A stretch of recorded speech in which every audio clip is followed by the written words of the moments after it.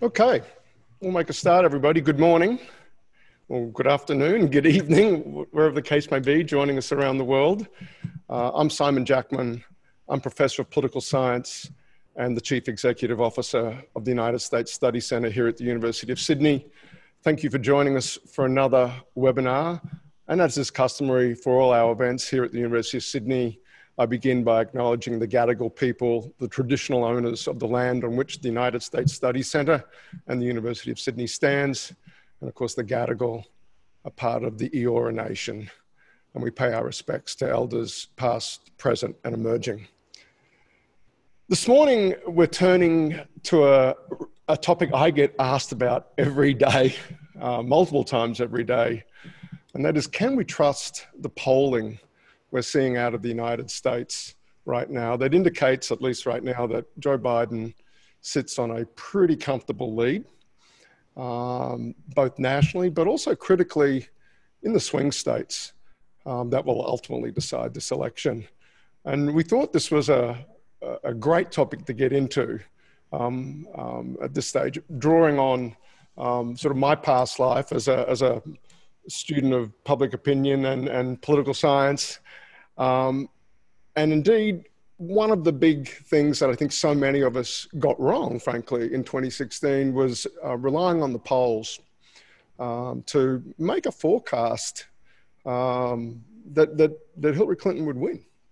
Now, in the end, we'll get into this in a moment, but the methodology we used, and I say we, because I still identify as part of that scholarly community big time, the methodology we used worked pretty well in 2008 and 2012. And so 2016, to see those polls not get the result correct was quite a shock, and not just to those of us in the polling and public opinion and political science communities, by the way.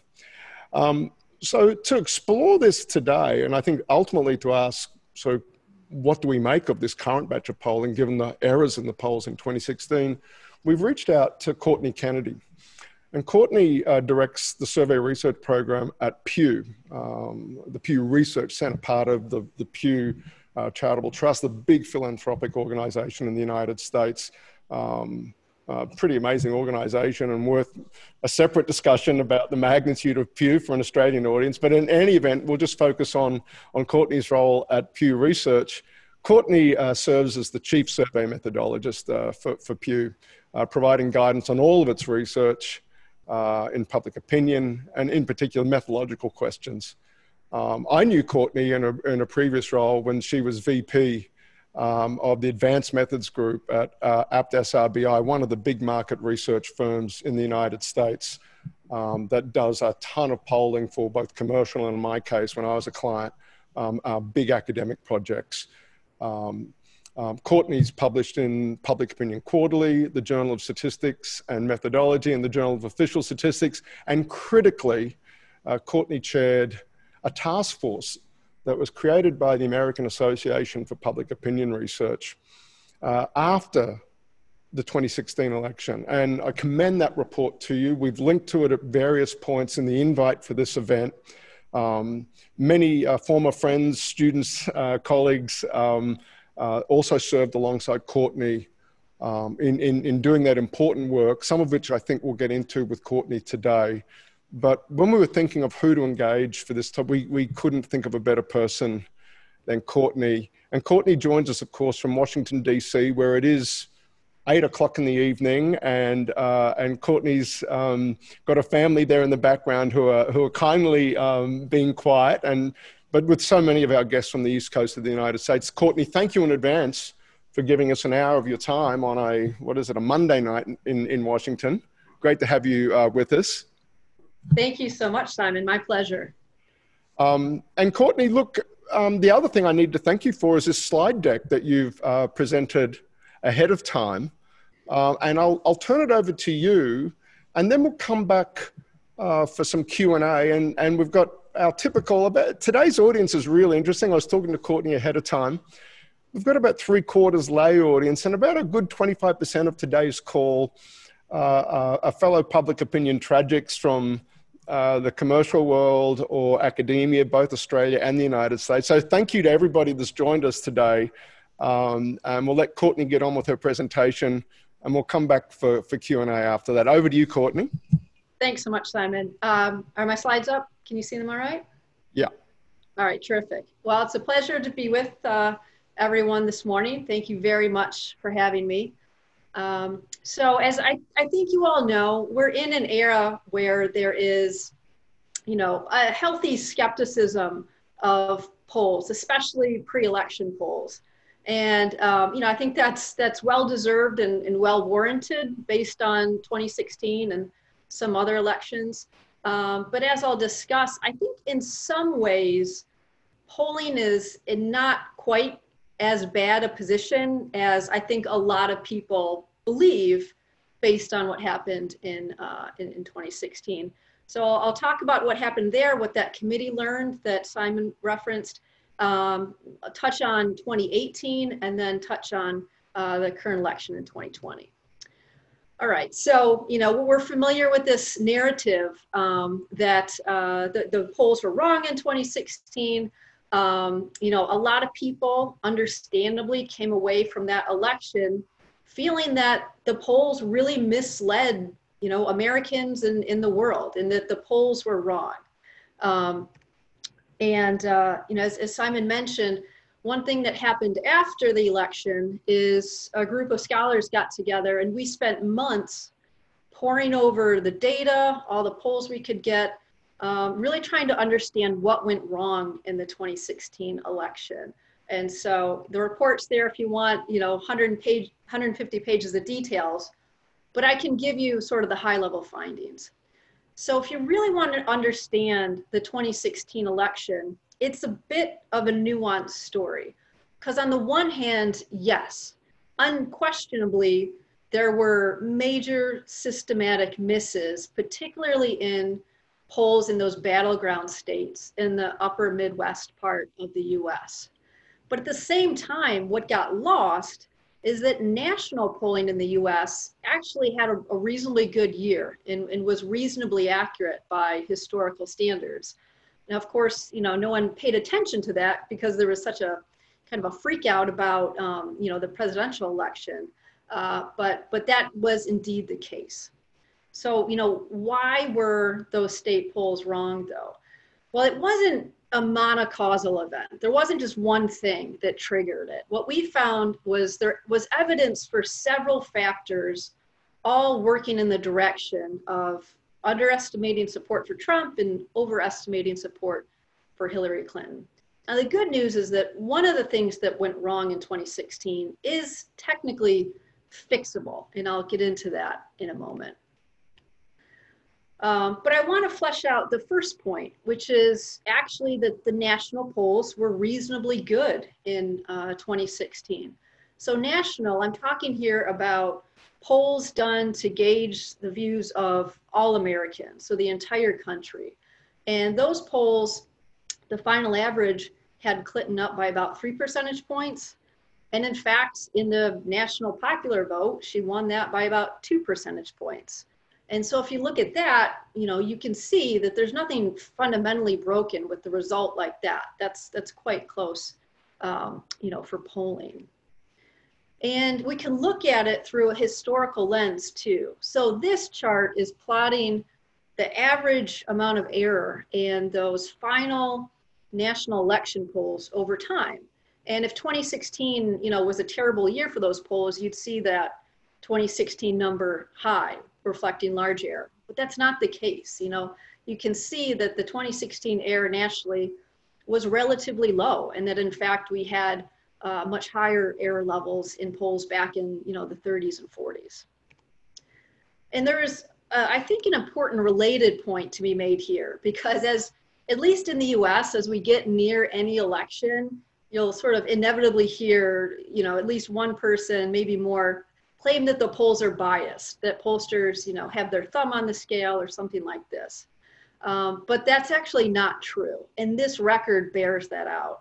So this chart is showing for a given election, the polls tend to overstate support for the Democrat in blue or the Republican in red. And you can see for the past, recent decades, it's flipped back and forth. It's tantamount to a coin flip. So, you know, there's really no evidence and no reason to believe that pollsters are biased in a partisan way. Frankly, we're incentivized to be accurate. We're incentivized to be right and not to put our thumb on the scale. So, all right, at this point you might be thinking, well, that's nice, that's all well and good, but you know, for goodness sakes, we all thought Hillary Clinton was going to win. So what gives? And I would say that there's two major things. Number one is the Electoral College. You know, in the United States, we don't select the president through a national popular vote. It is in fact a series of state level contests. And so for polling, that means that if you do a national poll, it could be perfectly representative of how all Americans feel and voted and who they wanted to be president, and still be wrong, and still point to you know, the incorrect winner of the Electoral College. And in fact, that was, you know, basically the case in 2000 with Al Gore, George W. Bush, and in 2016, where you had one candidate winning the national popular vote and a different candidate winning the Electoral College. And secondly, it's just undeniable that the state polls, which I'll differentiate from the national ones, did actually have a historically bad year in 2016. And this is, you know, taking that historical lens with the state polls. The timeline here doesn't go back nearly as far. We only have good state level pre-election data going back to about 2000. But even within that condensed timeline, you can see that 2016 was in fact a historically bad year, the highest average error that we had in these recent elections. So why was that the case? You know, what was going on to produce that miss? As I said, the committee found evidence for a few things. One is that there was actually a real late break in support for Donald Trump among undecided voters. So if you think back to 2016, both candidates were historically unpopular. There was legitimately, you know, a healthy share of the US public that frankly didn't like the choice, and they were unsure about who to vote for or whether they were going to vote at all. And in these key states, that was about 10 to 15% of the electorate based on the best available data. And normally, those sort of late deciding voters, they wash out, you know, they tend to break about evenly between the two major parties. But in 2016, they broke for Trump heavily in these key states by 15, 20 percentage points. And so what that means from a polling standpoint is that the polls were not necessarily wrong if they were conducted in September or October, but a lot of the polls were simply conducted too soon to measure that late break in Trump's favor. The second major issue is that is more of a technical one. So as long as I've been in the polling field, so going back 20 years, we've known that people with higher levels of formal education, college graduates, they're more likely to take surveys. And it could be an election poll, a health poll, a financial poll, it doesn't matter what kind of survey. Your college graduates are more likely to take it. It just is a very robust pattern in surveys.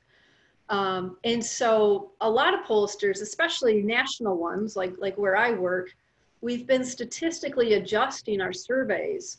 Every time we do a survey, we weight down the college graduates so that they're proportional to where they're supposed to be in the population. And we weight up folks with lower levels of formal education so that they're proportional to their share of the whole population. So while most national pollsters were doing that adjustment, in 2016, most of the state pollsters were not. And in 2016, that was a huge problem because what this chart is showing is that a voter's level of formal education was pretty strongly related to presidential vote, especially in those key battleground states. So the bottom line is, you know, in places like Michigan and Wisconsin, these state pollsters went out, they did their survey, they got higher response from college graduates. They had too many college graduates in their samples, and therefore they had too many Clinton voters and not enough Trump supporters. So that wasn't the only thing that went wrong in 2016, but that was probably one of the big surprises, the main findings that we learned. And the good news is that, at least on paper, this issue is fixable. It's a little tricky. Some pollsters might take issue with, finding the right target to weight the data, and I'm happy to get into that. But as far as I'm concerned, the data is available to make this happen. Okay. Now we can fast forward in 2018. So in 2018, we did not have a presidential election in the US, but we did have a midterm, and the national vote there was for the US House of Representatives. So you had people voting for who was going to represent their district and in the US House. And what this election showed, what I think it underscored, is the fact that these national polls, if they're done carefully, they can still perform quite well. So in the 2018 midterm, the polls suggested that the Democrats were going to do pretty well, have about an 8-point advantage over the Republicans in the House. And that lines up very nicely with the actual vote outcome. The Democrats did take the House by about 8 percentage points. So again, yes, there were issues in 2016, but there's a lot of reason to believe that polling writ large is not necessarily broken. And this is another lens.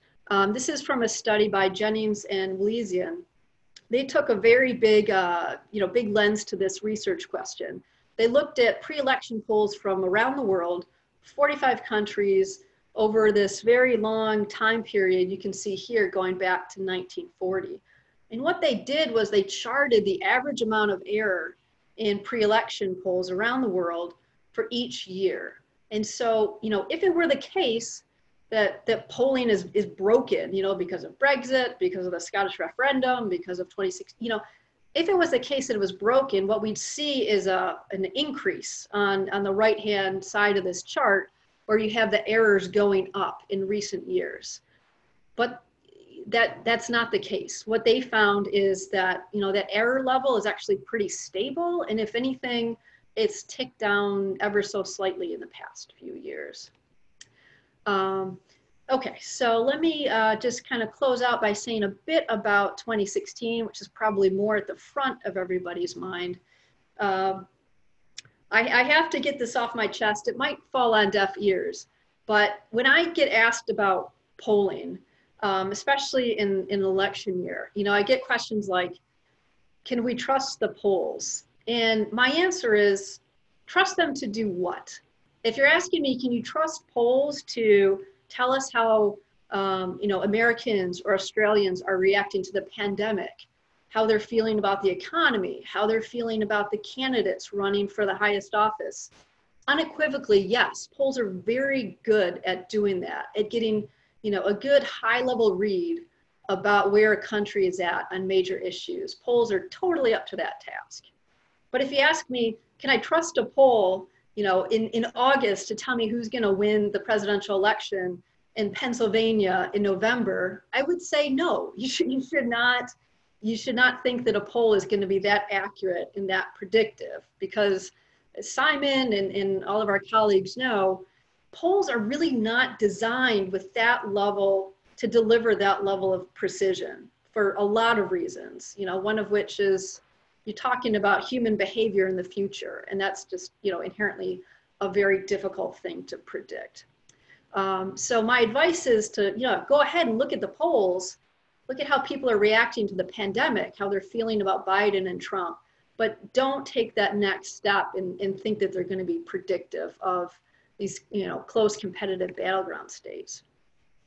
And sort of a different way to formulate that, as Simon said, we've got these headlines, poll after poll nationally, showing Biden with a pretty healthy lead. And, we're getting asked all the time, so does that mean he's going to win?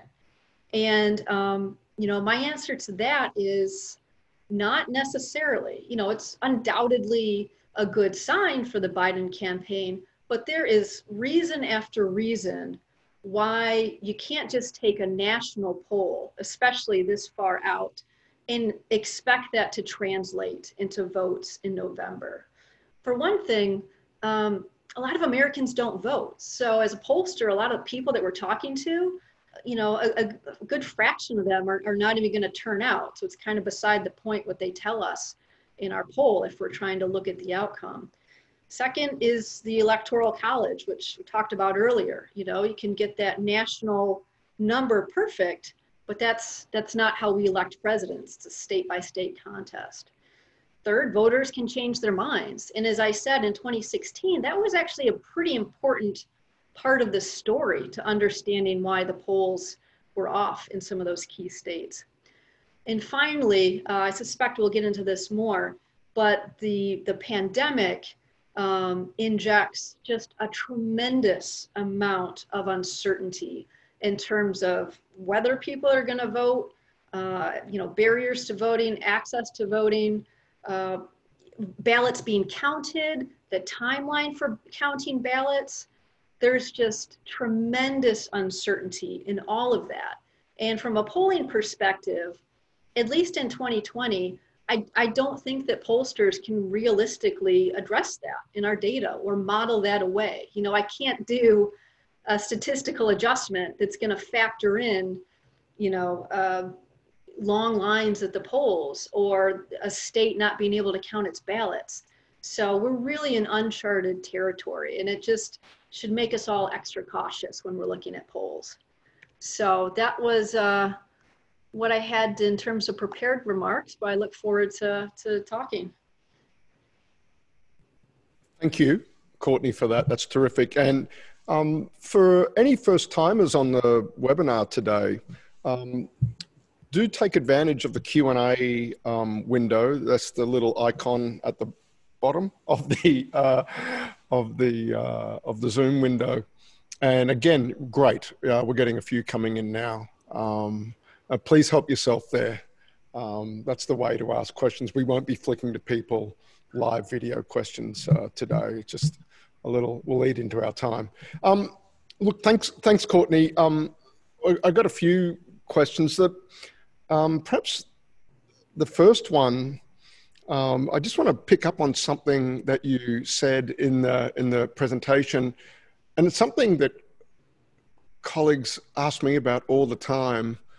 And that is, you would think, right, as you observe, that most pollsters have an incentive to be correct, to wring out the bias. If you detect something wrong in your methodology in the last cycle, you go to town. But there are pollsters out there that, for various reasons, don't seem to do that as much as others, and so-called partisan pollsters. And without naming names, but the first letter starts with R, there's a pollster out there that routinely seems to produce numbers that are anywhere from +2 to +5, above sort of where the industry consensus is. Could you just, again, without naming names unnecessarily or getting too pointed, what's the political economy that sustains sort of polling with a distinct partisan bias to it cycle after cycle?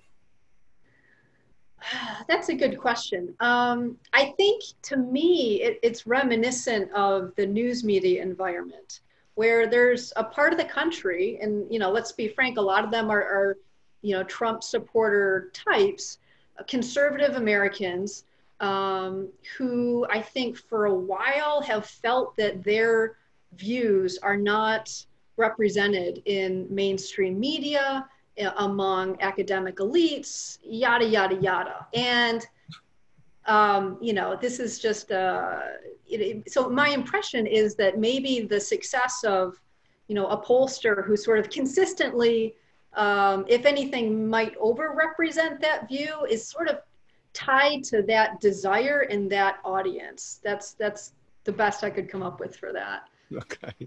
Yeah.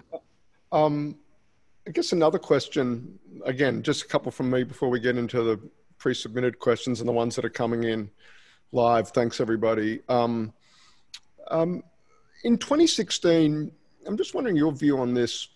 The polling having feedback loops back into the electorate and to people's decision-making, themselves. And so the case I'm imagining is someone that supported Sanders during the primary was disappointed to see Clinton get the nomination in 16, wakes up in the week before, or maybe even on election morning, and sees that they're in a state like Wisconsin, Michigan, or Pennsylvania, just to pick three, that turned out to be pivotal, and says, you know, look, the polls say that Hillary's got this. I really don't want to see Donald Trump become president, but you know, she's got it. I don't have to vote because I was down with Sanders in the primary.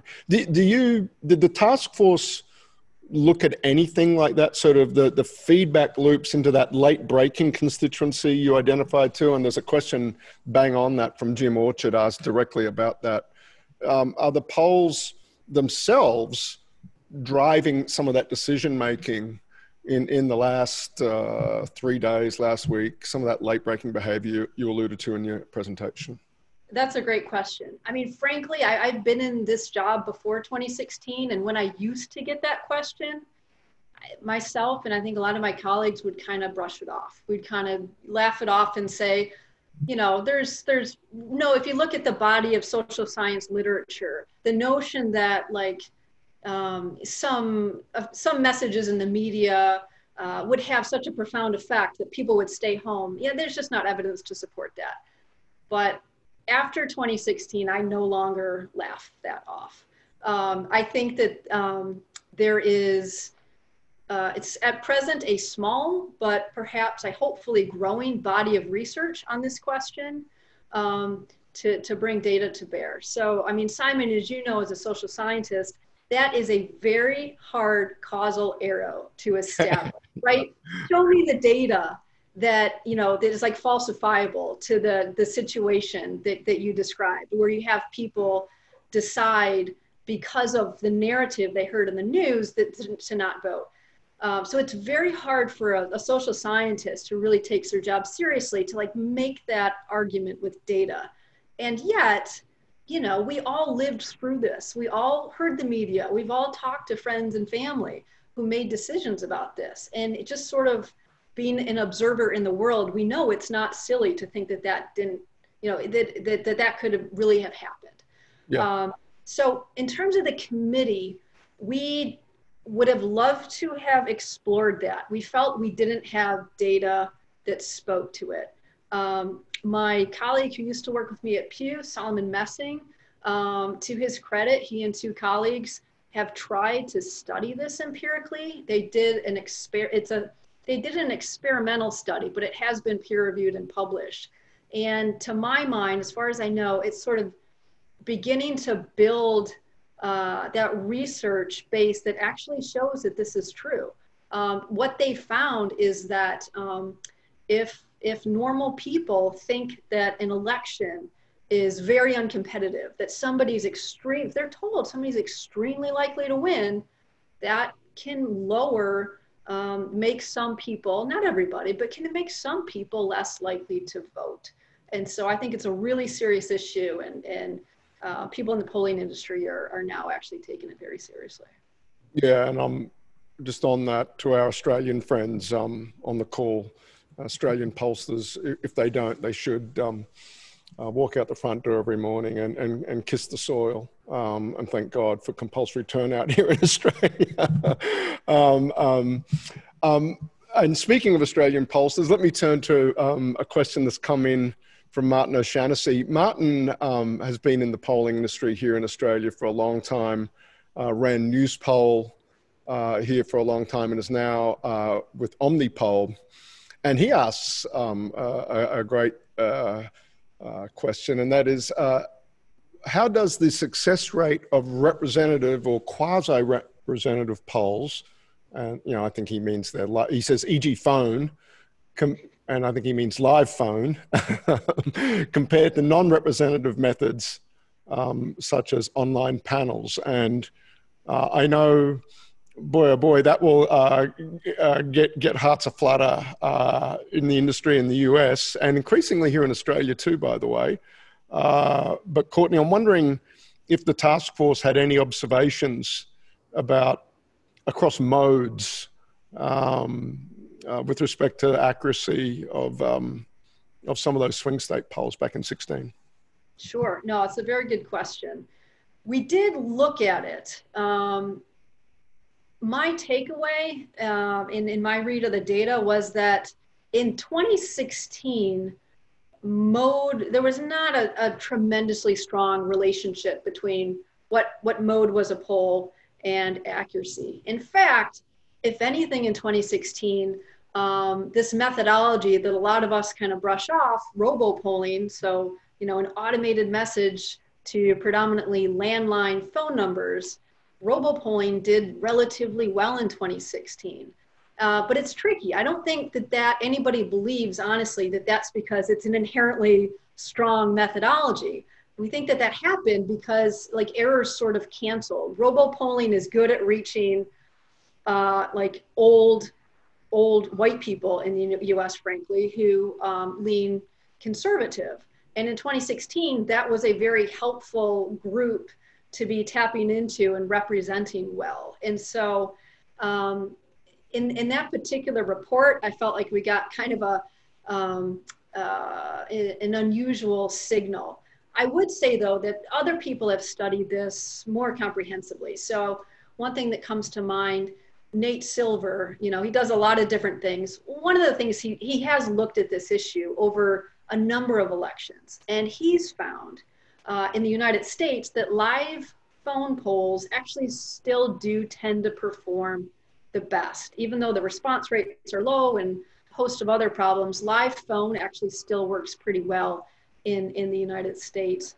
So I think that that's true. I also feel like even though at Pew Research Center, we really favor certain probability-based methods, you know, I have to be honest, if you look at a lot of election work, the differences across modes are maybe not as big as you might think. And, you know, the thing that I'm increasingly convinced of is that mode is important, yes, but maybe at least, if not more important, is what the pollster does with their adjustment. And if you don't get that right, it doesn't matter what mode you use, you're not going to get very good results.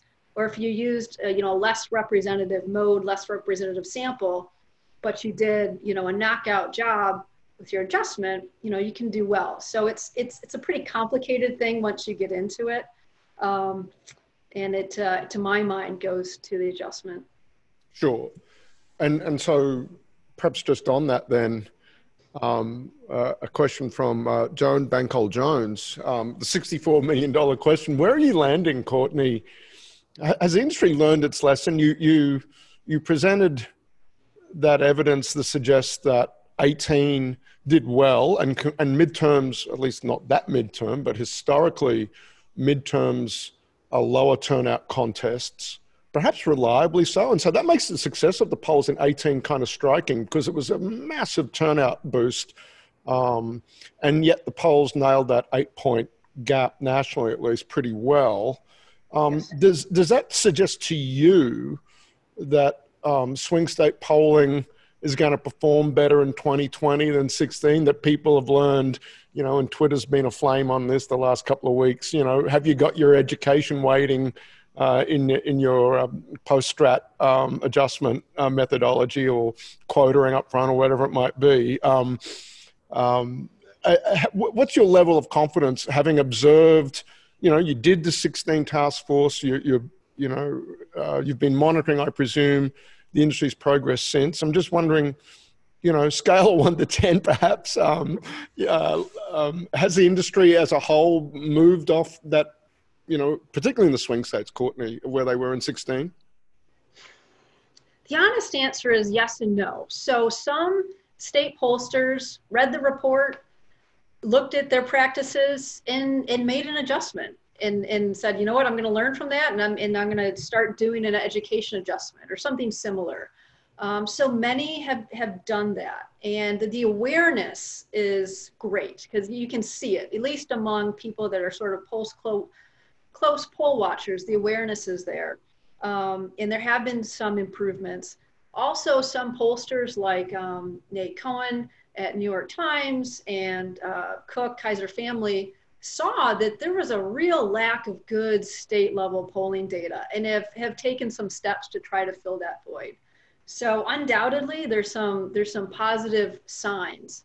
But I think to temper that, a lot of the structural challenges in the polling field that were present in 2016 are still present with us in 2020. And by that, I mean, while there's a lot of, there's some good polling being done at the states, there's still a lot of fast and cheap polls being done at the state level. There's still a lot of very low quality polling being done. Some of it, I looked at a poll recently in Michigan, and 68% of the respondents were college graduates, but in a presidential election in Michigan, only about like 35% of the voters are going to be college graduates. So you still see these wild errors. So, I kind of have a mixed reaction to how the field has adjusted. In terms of like, confidence scale or something like that, as you watch the news come in from the states these days and what's going on with the Postal Service and You're right. These states trying to grapple with the operational challenge of just a skyrocketing volume of mail ballots that they're going to have to process. I feel honestly like the pollsters could do a tremendous job in 2020, and it might not matter if the election, the logistics of the election, or the pandemic gets worse. It could just make it, it could render all of that work sort of, beside the point, or maybe suggest another miss. So unfortunately, there's some pretty live doomsday scenarios that we're living with these days. Yeah. Big challenge to put malfeasance in election administration to square that with your total survey error framework or whatever. I can't wait that away, Simon. I can't do it. Yeah. Okay. Look, I want to get into a topic that multiple people are asking questions about, and that is the shy Tory phenomenon, as it was known in the UK. The shy Trump voter. Again, in 16, I have to, did you guys look at it? What did you find? What do you think about that as a hypothesis for what we, to sort of rationalize away, if you will, the Biden-Trump lead, the Biden poll leads that we're seeing at the moment? Sure. No, it's a good question. So on a fundamental level, do some people sometimes lie to pollsters? Yes. Sometimes that happens.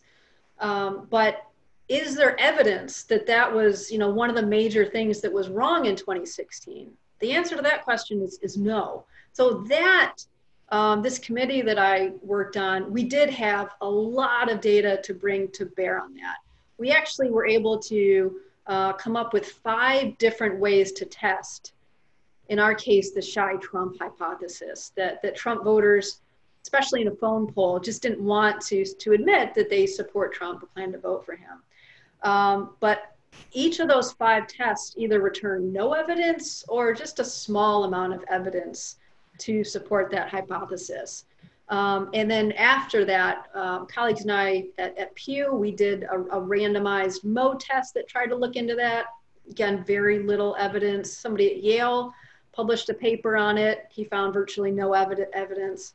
So my feeling is, taking all of that work, could that sort of measurement error contributed, a small amount, a point, maybe 2 percentage points? I think that's possible, maybe 2 points at the outside. But, in states like Michigan and Wisconsin, the polls were off by 6, 7, 8 points. You're right. And you see stronger evidence for those things that I talked about earlier. Yeah. The other thing, and so Mark Texters, who partner in Crosby Texter, a very well-known political consultancy here in Australia, and has done a lot of work in the United Kingdom as well for the conservative side of politics. Mark, great friend of ours at the US Study Centre, gives us a lot of his time. And Mark asks about tactical responses to polling. So not necessarily shy voting, sort of a different mechanism at work, Courtney, but understanding that in being a survey respondent, you're a player, precisely because this thing, the news is going to talk about the results, or it's going to, we live in the Nate Silver age and whatnot. So responding to polls has become performative partisanship, or at least from some very cagey survey respondents, potentially their chance to perhaps game the system one way or the other. I'm just wondering about that hypothesis as well, whether, at least in the United States, the case you know the best, if you and the task force or you and colleagues have seen any evidence of that sort of behavior. Yeah, there's a concrete example in the United States, but it really came more, I would say, in the Democratic primary for 2020. It happened after the 2016 election in the report that we put out. So Tulsi Gabbard was somebody running for the Democratic nomination at the beginning of this year, and it might still be up. Her campaign website contained instructions to her supporters to go join a particular online survey panel that lets anybody sign up to go join that panel, so that they have a chance of participating in polls that were used to determine, I think, who gets to participate in the Democratic debates for the nomination, and also just, polls that get picked up in the media. So that is, I think, to me, scary, frankly, that you could have people it doesn't matter what their political view, but people that hold one, particular political viewpoint systematically kind of flooding, or trying to flood anyway, a survey platform, a place where we do polling. And I think that really is a danger with some of the new, you mentioned less representative polls. It's a real danger with that type of methodology. I can't say that they succeeded. I don't have any evidence that it worked, but that specter is with us, and it's pretty alarming. And that is, a pretty strong argument, I think, that favors the more traditional polls that don't let anybody just sign up, but the pollster selects the sample, even if they have a low response rate. Yeah, that's an interesting observation about on-ramps to online panels. Are they themselves being gamed? Let me ask a question from my counterpart at our sister centre, the Perth US Asia Centre out in Western Australia, where it's 2 hours earlier. Hello, Gordon, from Gordon Flake, who's the CEO out there. And Gordon asks, I'm just wondering, Courtney, your take as a survey methodologist. We live in a Nate Silver, a post-Nate Silver, a poll aggregator world, and and I'll stick my hand up. I did that work myself many cycles in the United States. And look, I'll just ask Gordon's question. Should we give greater credence to weighted average or amalgamations of polls, such as that done by Nate? And I guess now we've got plenty other of entrants into that marketplace as well. So I kind of am of two minds on this one. In theory, it does make sense. There's like a good, statistical argument for using more data rather than less. So I think that there's some value in doing that sort of aggregation. Where I think it gets tricky is the extent to which the people performing that aggregation choose to have, frankly, have standards in the inputs to the aggregation. And, as someone that studies polls very carefully and does a lot of work trying to improve data quality, I get frustrated when I see polls that, like, on their face are, just obviously low quality and contain large biases, get sucked up into those aggregators.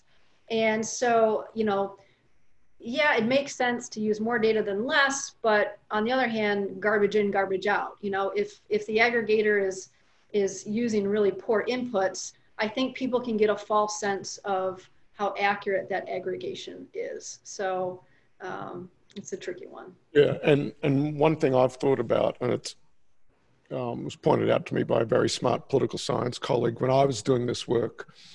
Howard Rosenthal said to me, that poll aggregation itself can be gamed with new pollsters coming in to shift the average through systematically biased polls. And it's hard in real time to guard against that. You've essentially got to downweight pollsters you've never seen before in your averaging to zero until you know something about their bona fides or something. But that itself is not immune from being gamed too. So it's a good point. John Aldrich from Duke University is with us. Great to have you, John. And John asked a great question, Courtney, about the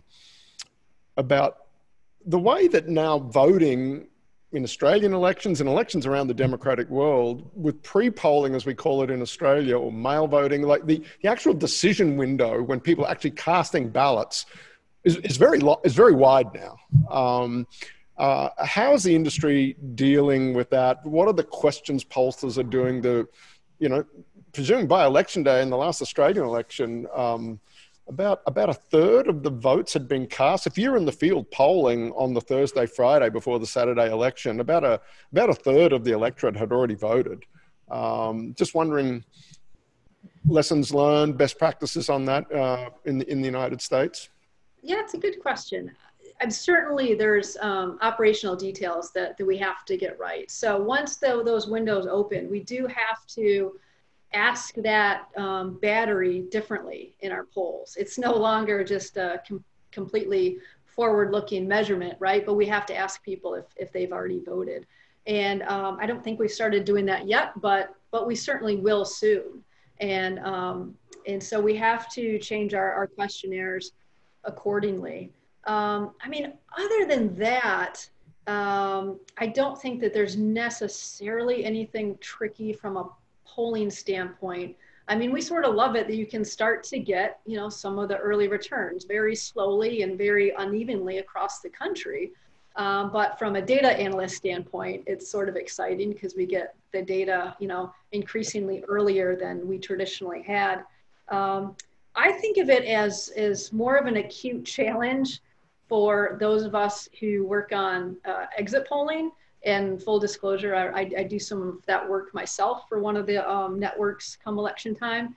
There, it's getting really tricky. If you think about a traditional methodology built around talking to people as they leave the voting precinct, that's probably not going to cut it, this November. So there, I think you're looking at really big operational challenges around that. Yeah, it'll be interesting for election night TV with the exit poll perhaps facing some of its greatest challenges ever. And perhaps not just the exit poll, but maybe even the vote count itself. But that's a topic for another day. I'm just got a great question here from Darren Panay. Now Darren runs the Survey Research Centre here in Australia, does a lot of high quality phone work historically, has built a recruited through RDD online panel as well.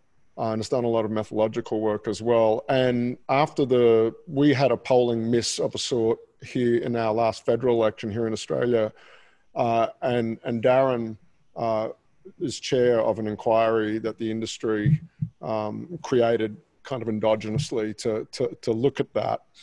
And Darren asks about the fact that more politically engaged people are presumably more likely to participate in polls. And that's something you can't correct by looking at the census. Just wondering if you could perhaps and again, but something that's not a huge deal in Australia, given you've got compulsory turnout. So it's less of an issue here necessarily. Not nothing, but in an environment where that's confounded with the act of voting itself, being politically engaged. I'm wondering, Courtney, if you could say a little bit about how the industry in the US deals with that. Yeah, I think Darren's absolutely right. We see that in our polls in the States as well. So at Pew Research Center, we actually have a statistical adjustment. We rake on the best available data we can get for what share of US adults are registered voters. And that's pretty unusual, actually. So most polls, you're raking on, you're statistically adjusting on age, race, gender, geography, education, yada, yada, yada. But in that mix, we also, we rake on registration status, because naturally in our panel, that rate is north of that national benchmark by, I forget, on the order of 10 to 15 points. Sure. And we had the same thing when we used to do telephone RDD back before we had our own online panel. So I think he's right. That's been with us for a number of years. It seems to hold up across countries. And I think it goes back to the statistical adjustment. If you really kind of have to try to correct for that, if you want to get really good estimates for things like turnout, political participation, so on and so forth. You wouldn't do something like, I'm sorry, we're getting into the weeds here, but rake against, say, an estimate of political engagement or political interest from NES, GSS, CSES, some of the big canonical social science, rake against an attitudinal variable qua an attitudinal variable. I'd consider it. When you get down to it, one thing that we worry about is there's this lag between the measurement and the publication and then our future measurement. So I think the temporality of that approach can be really tricky, whereas the registration rate's pretty stable. Yeah. But I think in theory, that's kind of where the field is going, and not because anybody wants it to go there, but because we just don't have a choice. And those of us who, really study the shortcomings of polls, we just see that some of these groups are overrepresented, and we just want to do everything we can to fix that.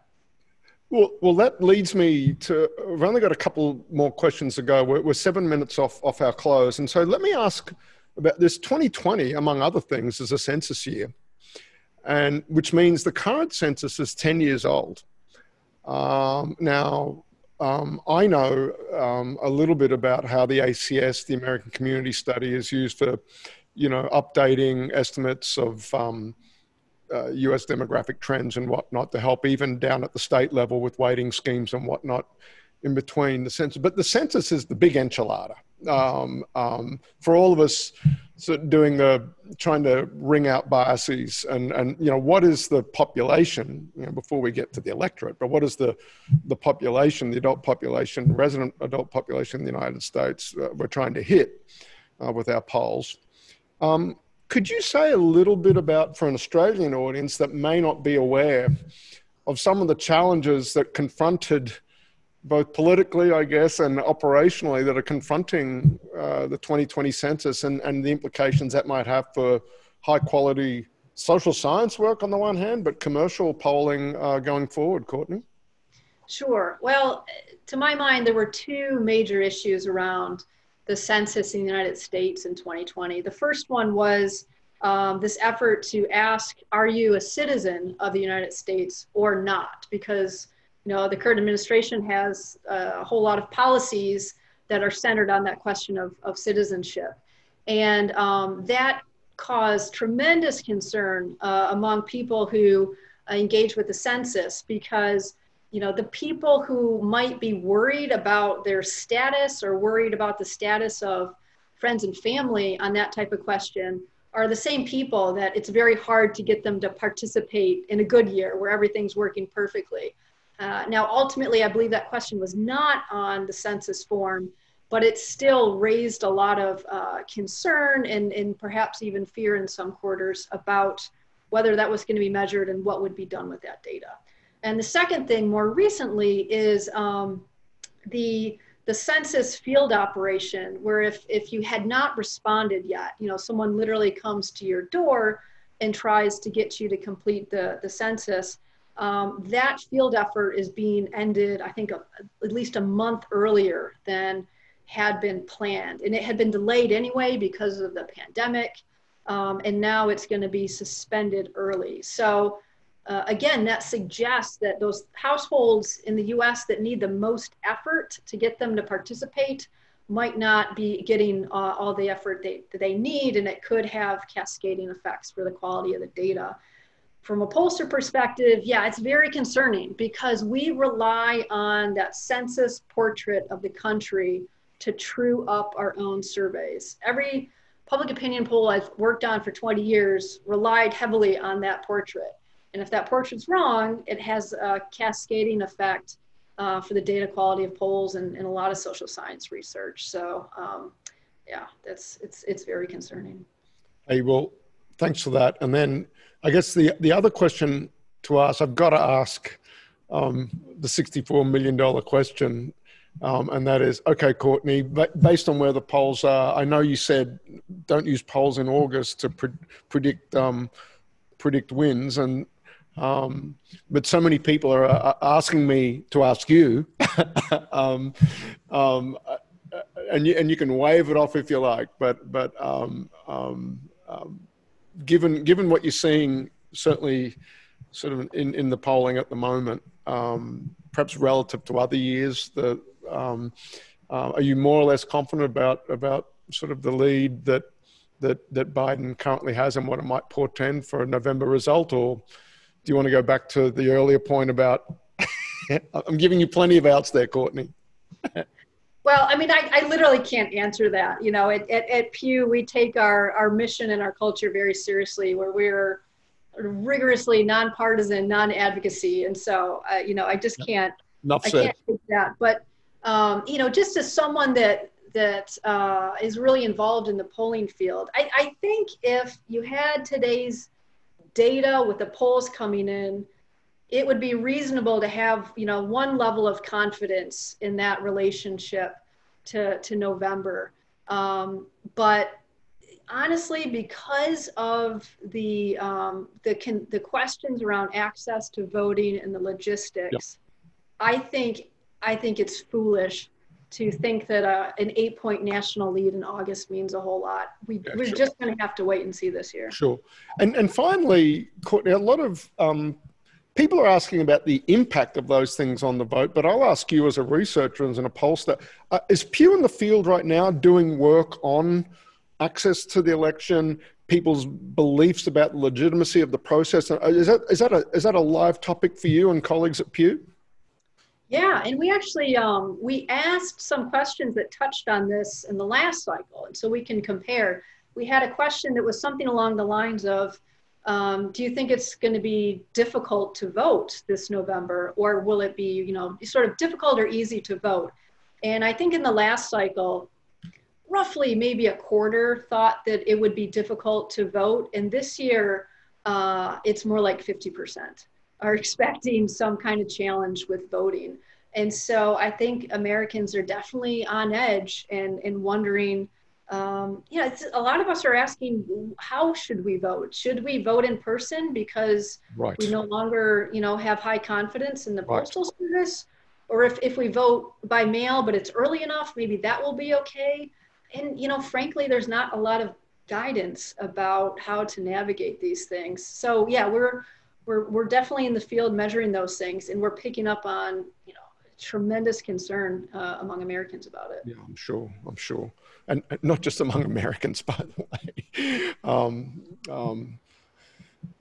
The only people that benefit from asking questions about legitimacy of American democracy are not America's friends.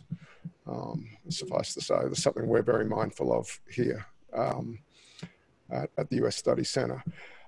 Courtney, that takes us to the top of the hour.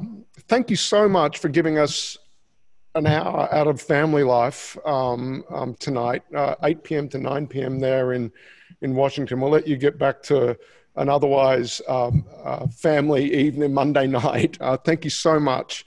And for everybody, I can't stress enough, if you don't know about Pew, to our Australian audience today, it's just remarkable that this philanthropic foundation in the United States invests so much in understanding America and the world, for that matter, through data, through rigorous application of things like survey research in particular.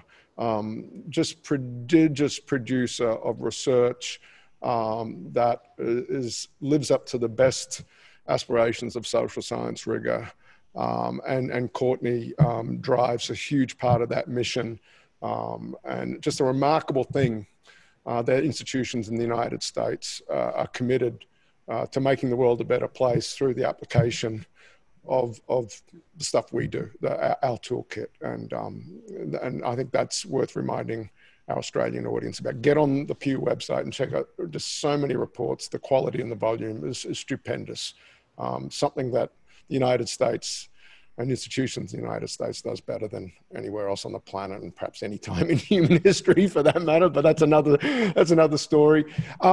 Thanks to everybody. Look, a bit of advertising, Janine and Mara, tomorrow, if you don't know about it, everybody, it's Tom Friedman is joining us. I'll wait for the slide. There it is. 24 hours or 23 hours from now, Tom Friedman from the New York Times is giving us an hour of his, what will be a Tuesday evening for him. And that will be a big event. Already many hundreds have signed up for that one. And I can tease, we're not ready. I don't think we've got this on a slide yet, but coming up in a couple of weeks, and we'll have more to say about this, former National Security Advisor John Bolton has agreed to give us an hour of his time as well.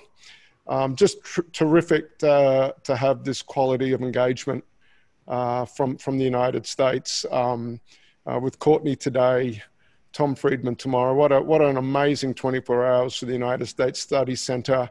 And again, we can't do it without the generosity of folks like Courtney, people that I've interacted with professionally, and in this time of adversity,